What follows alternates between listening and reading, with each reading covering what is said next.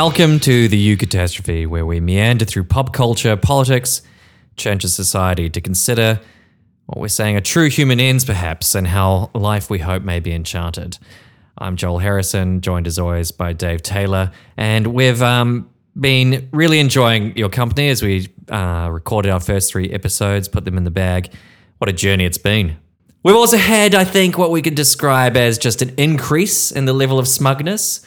We're just creating an entire bed or entire sea of smugness, which is good. And I've been very, very pleased to see that on our Facebook page, we now have pin-up pictures of Dave with wonderful quotes from him just to look at daily, essentially. So, Dave, what's been your favorite social media interaction as we've been going on? Somebody said on that particular post that Dave Taylor looks like a tradie, thinks like a philosopher. Oh, that was a pretty good one. Yeah. So, gosh. Yeah, that was pretty great. We did get called smug at least twice. Who? Yeah, I'm trying to think who else. Who would be an actual philosopher that looks like a tradie? Oh, for Zizek. Okay. Someone described him as a raccoon that a witch had turned into human form behind a library at a university. That's fantastic. I think those would be that's wonderful. Yeah. Yeah. So you're our shaved raccoon, in other words. Yeah. That's the one. Yeah. So a couple of times we've called smug. We got, again, referred to as the best cultural Marxists going around. Well, yeah. So when 2 or 3 agree.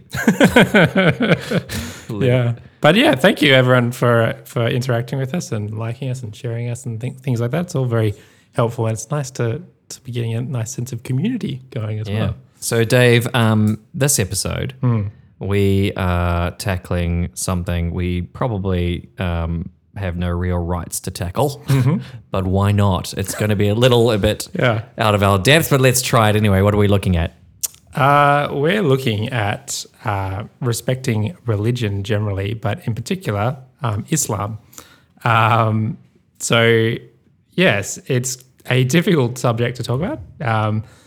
So as all of you would be aware of, on the 15th of March this year, a mosque and an Islamic centre in Christchurch, New Zealand, were sites of some pretty horrific anti-Islamic terrorism, which cost lives of 50 women, men and children.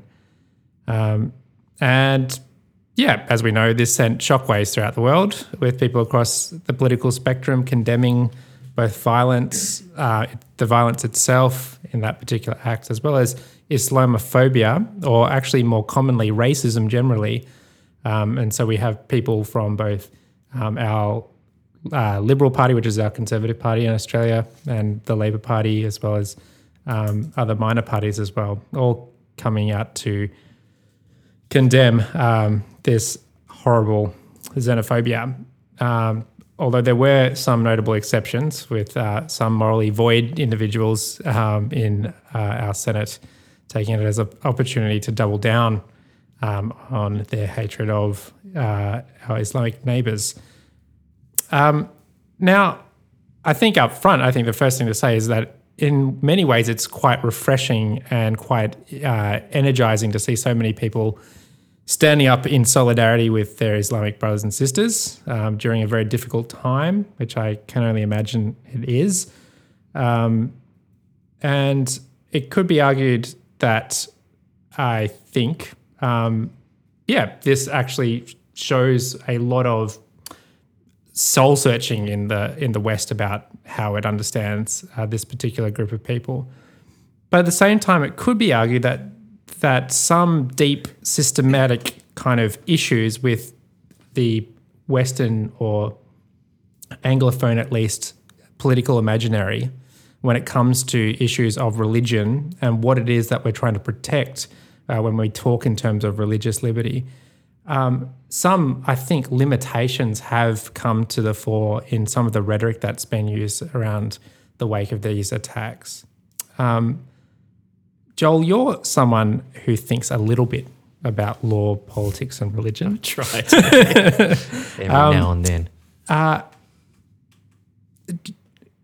am I right in thinking that some of the rhetoric, if not a great deal of the rhetoric around Islam in the wake of these terror attacks, has been somewhat limited?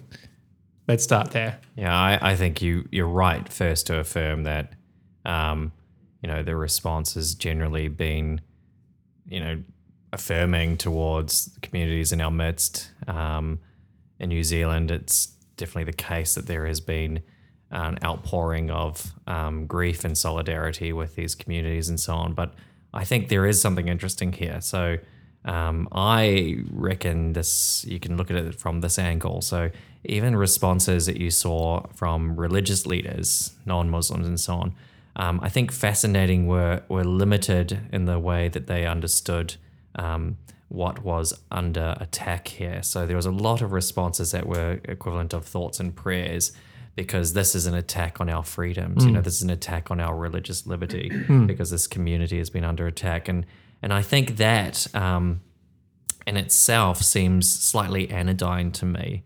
When I first started seeing this coming out of Christchurch and so on, and I thought, what does it mean to murder in a church or a synagogue or a mosque?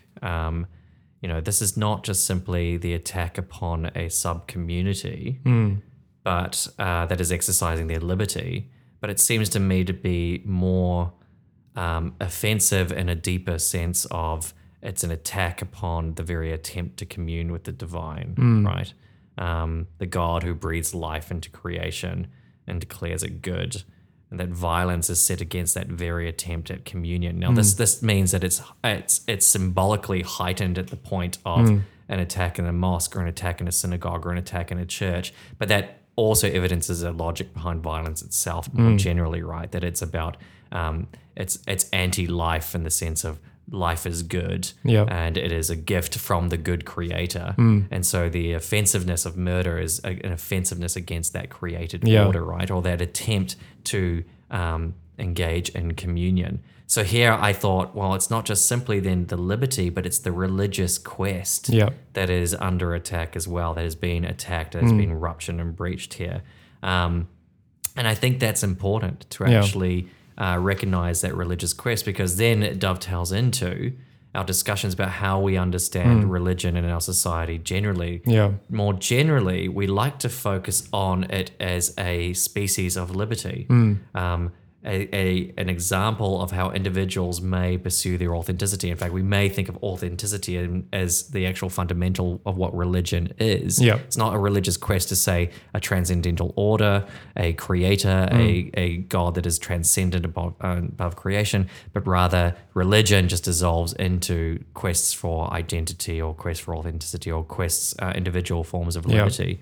And that means we find it hard to talk about in our society religion as a good. And I think then some of this discussion then around Islam, we dissolve it into different frameworks of identity. So we like to talk about it as culture or a cultural minority, race perhaps. In the cultural minority, we often think of it within our multicultural sort of milieu, because then it almost then transforms Islam into one choice on a menu of choices, right? That individuals can affiliate to, Judaism, Christianity, Islam, or they can affiliate to any other forms of whatever they want to define their lives by and so on. But we're much more okay discussing it in those frameworks than we are thinking about, well, no, this is a community that is actually making claims as to what it means to commune with the divine. Yes. So what I'm hearing you saying is that we need to, in taking seriously what's going on with an Islamic community or any religious community, we have to acknowledge that they exist for a particular purpose, that is to pursue the divine, and that is a substantive, objective goal of that community. And to just treat it as a identity marker or something like that doesn't quite touch on it.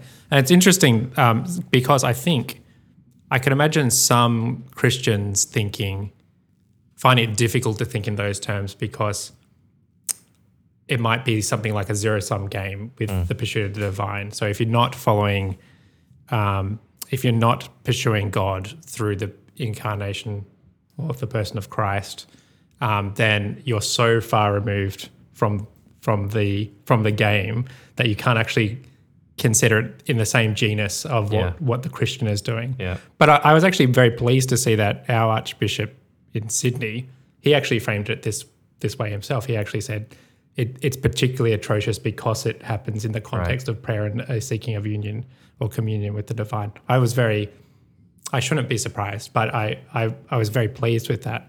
Well, I think you can only understand religion as a good in thick terms. There is no just abstract conception of religion in the sense of, what happens is you get this abstract conception that then means it's a modern quest for one's individual identity or something, and then all things then become religious. But you can have a thick understanding of religion, say in Christian terms, and then the point is to say, well, we're engaged in a quest, and that gives meaning to other quests. It gives analogy. It gives, now we understand there are differences, but actually I have more to affirm in an Islamic community that is engaged in attempting to commune with the divine than I do in somebody who just wants to reduce it down to an individual act of identity construction or so on. I recognize that there are differences. And in fact, the fact that I recognize that there is such a thing as a religious quest allows me to engage with them respectfully on those differences, because one of the difficulties we face is that by reducing it down to simply, it's a context for choice or it's an individual identity marker or something, what we do is we actually engage in what Pope Benedict described as a form of disrespect, because then we don't understand this as a fully realized thick understanding about the nature of political community and religious community and the orientation of all of life towards a certain end. Yeah. And if we don't understand it as that, if we don't engage with it on those terms, then we fail to actually engage with what this community is saying and doing, and how, in fact, it may want to shape public life. Yeah, it's fascinating. I mean, I'm doing a professional qualification at the moment, training to be a counsellor, and I'm constantly coming up with this thing that you hear a lot in maybe either professional ethics or cross-cultural counselling situation. I'm training to be a counsellor, where the assumption from the instructor is always that if you have a firm belief in something, it's going to be problematic because you won't be able to kind of interact with people who disagree with you. And I'm sitting in a class with next to a Muslim person, knowing that actually we get each other much better than the instructor does, because we both understand that we're not engaging in some sort of quest for authenticity or individual choice. We both feel existential compulsion to belong to a particular historical tradition. But there's something there about that you should be holding this lightly in a certain way. And to give another example to that, when I did my recent induction, I did a module on cultural competence and so on, and it asked you to talk about your own different identity markers. And the only way it could talk about religion was asking the question, do you have a background? Does your family have a background? And it sort of then dissolves it into something like, what school did you go to? Or what, other little plot point in your narrative can we find, as opposed to, religion being the whole orientation of one's life, for example, right? Yeah. That actually has public consequences to how you then think the public order should be, ordered. Now, then I think this creates interesting tensions, because what you get is you have people will affirm, say, Islam or even just any other religious community, will affirm it on the terms of like, different theorists will talk about why are we interested in religious groups? Oh, well, we may be interested in them because they provide a context for choice, right?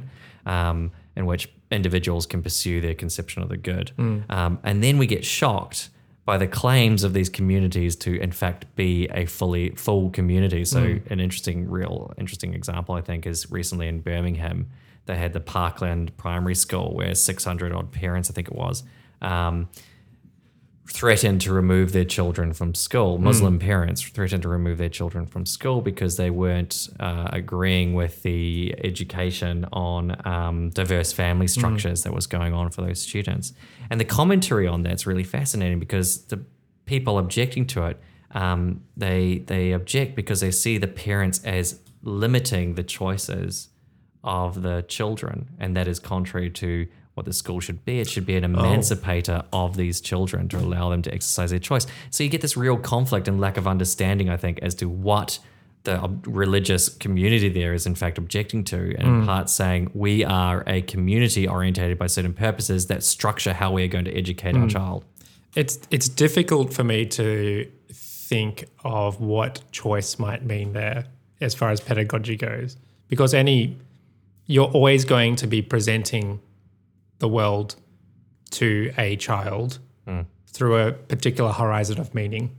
And you'll always be closing off options when you do that. So whether it's a liberal or progressive horizon of meaning or a religious one, the idea that, I think we say this quote every episode, but that we have no story except the story that we tell ourselves.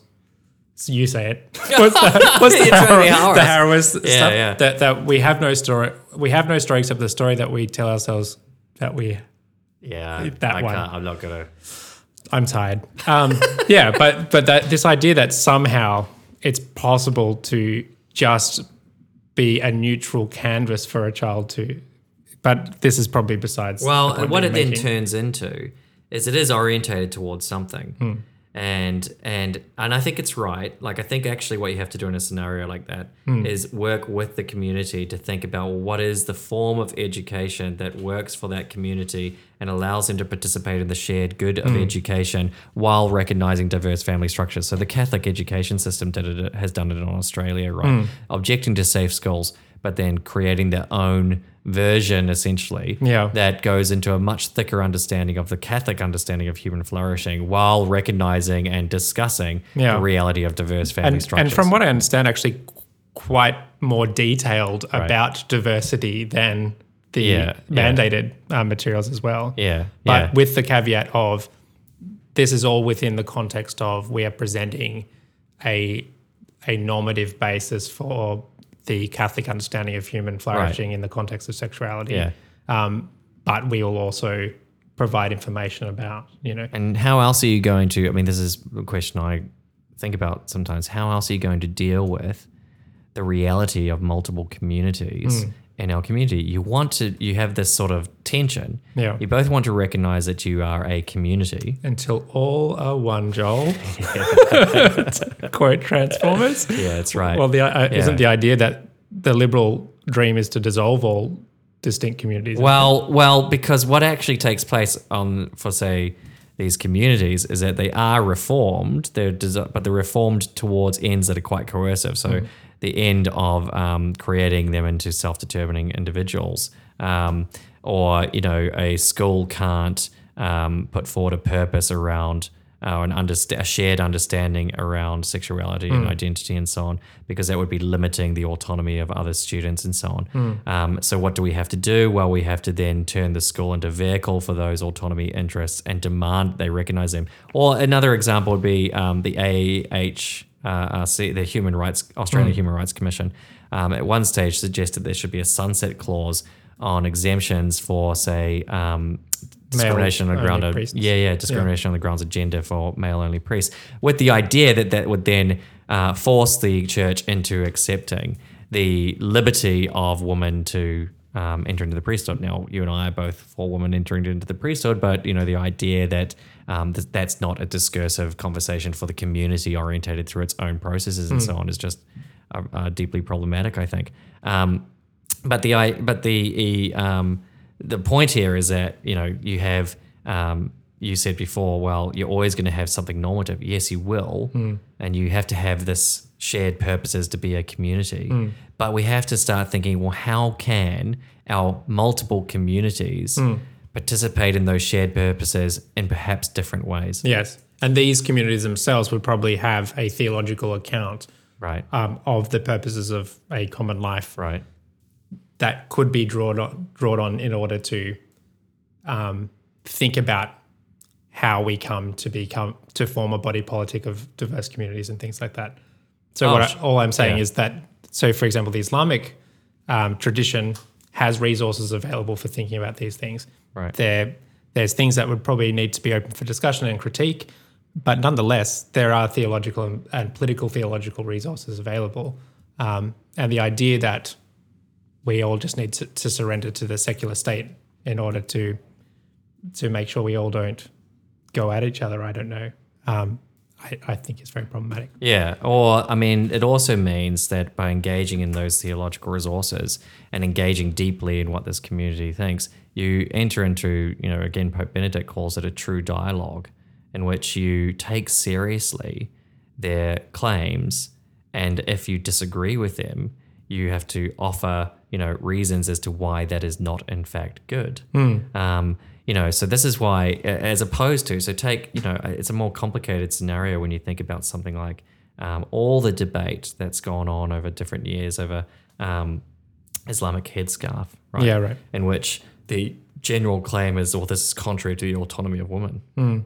This is an act of subservience and so on. And because you're imposing upon them this understanding that they are, proto-liberal Western woman, right?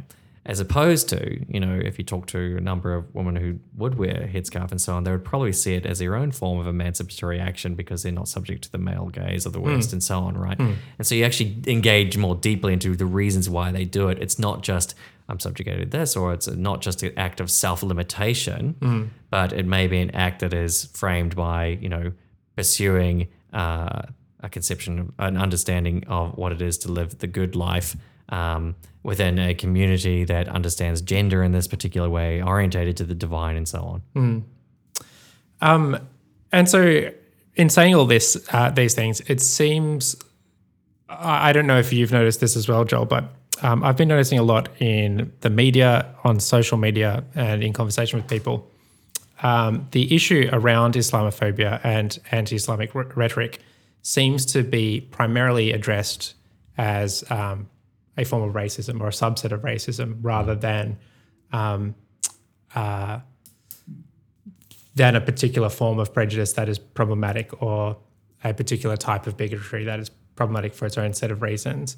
And it seems to me that the reason why it needs to be treated as racism is to say that the differences between Muslims and non-Muslims is purely a aesthetic one or one of adornment or one of choice of identity rather than choice of, not choice, but your placement in a particular tradition or something like that. So we have to call it racism.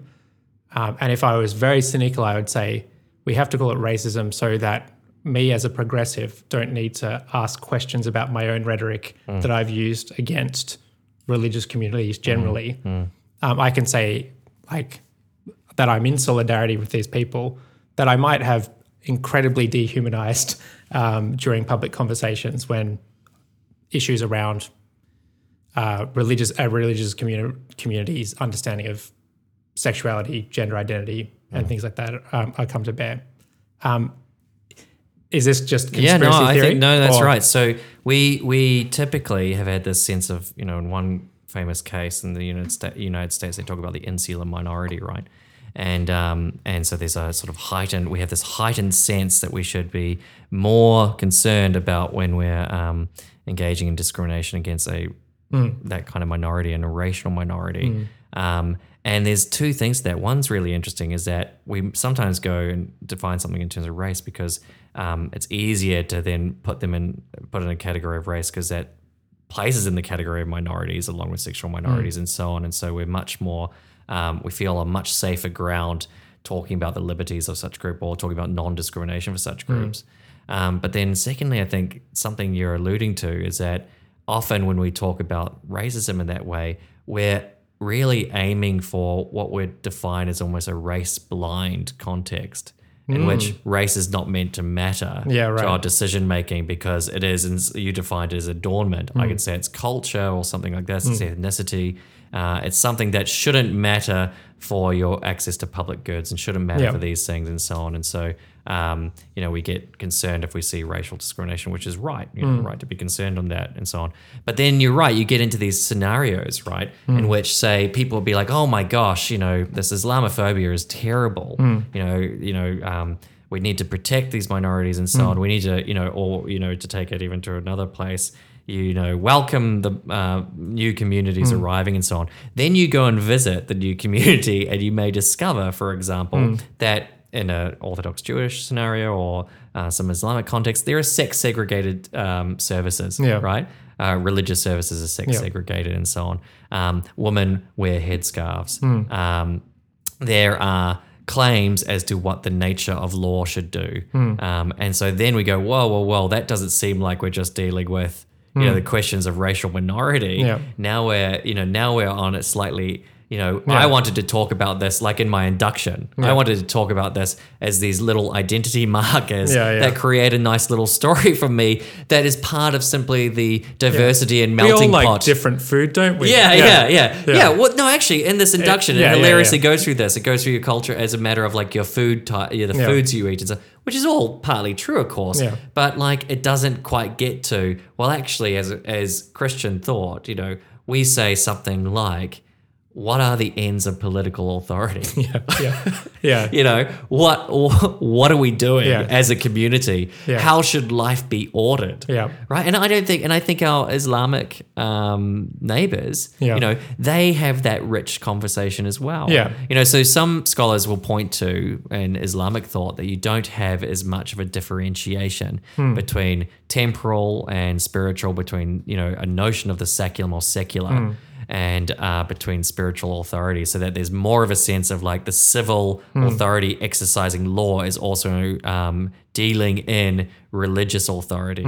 Now, whether that's true or not, I think Islamic schools of thought can be much more complicated. Yeah. But whether that's true or not, actually engaging with that, because it makes claims, like I said earlier, upon our public life, that, we're not particularly concerned about if we're just saying, isn't that lovely food and so on. And it also just seems to me that by reducing Islam to an identity or race, it means, again, this is probably perhaps almost too cynical a thing to say, but we can only truly embrace a Muslim neighbor as a potential progressive that dressed differently to me, right? Rather than working out ways of how do we negotiate genuine differences in the way in which we organize our communities, the way in which we understand human flourishing, the way we understand what it means to be human. Yeah. All these are kind of substantive questions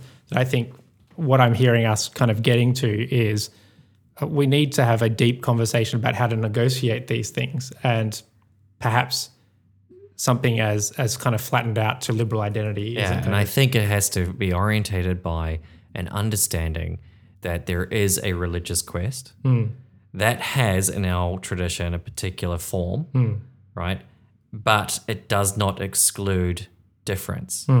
Because we can say, we can look at our Muslim neighbors and so on and say, we understand that what you're doing is pursuing something also in a way that mutually shares in the goods of education, the goods of civic association, the goods of neighborliness, and the goods of welfare care and whatever, and is oriented towards trying to bring about an associational life that is richly informed by that quest to commune with the divine that I mentioned at the beginning.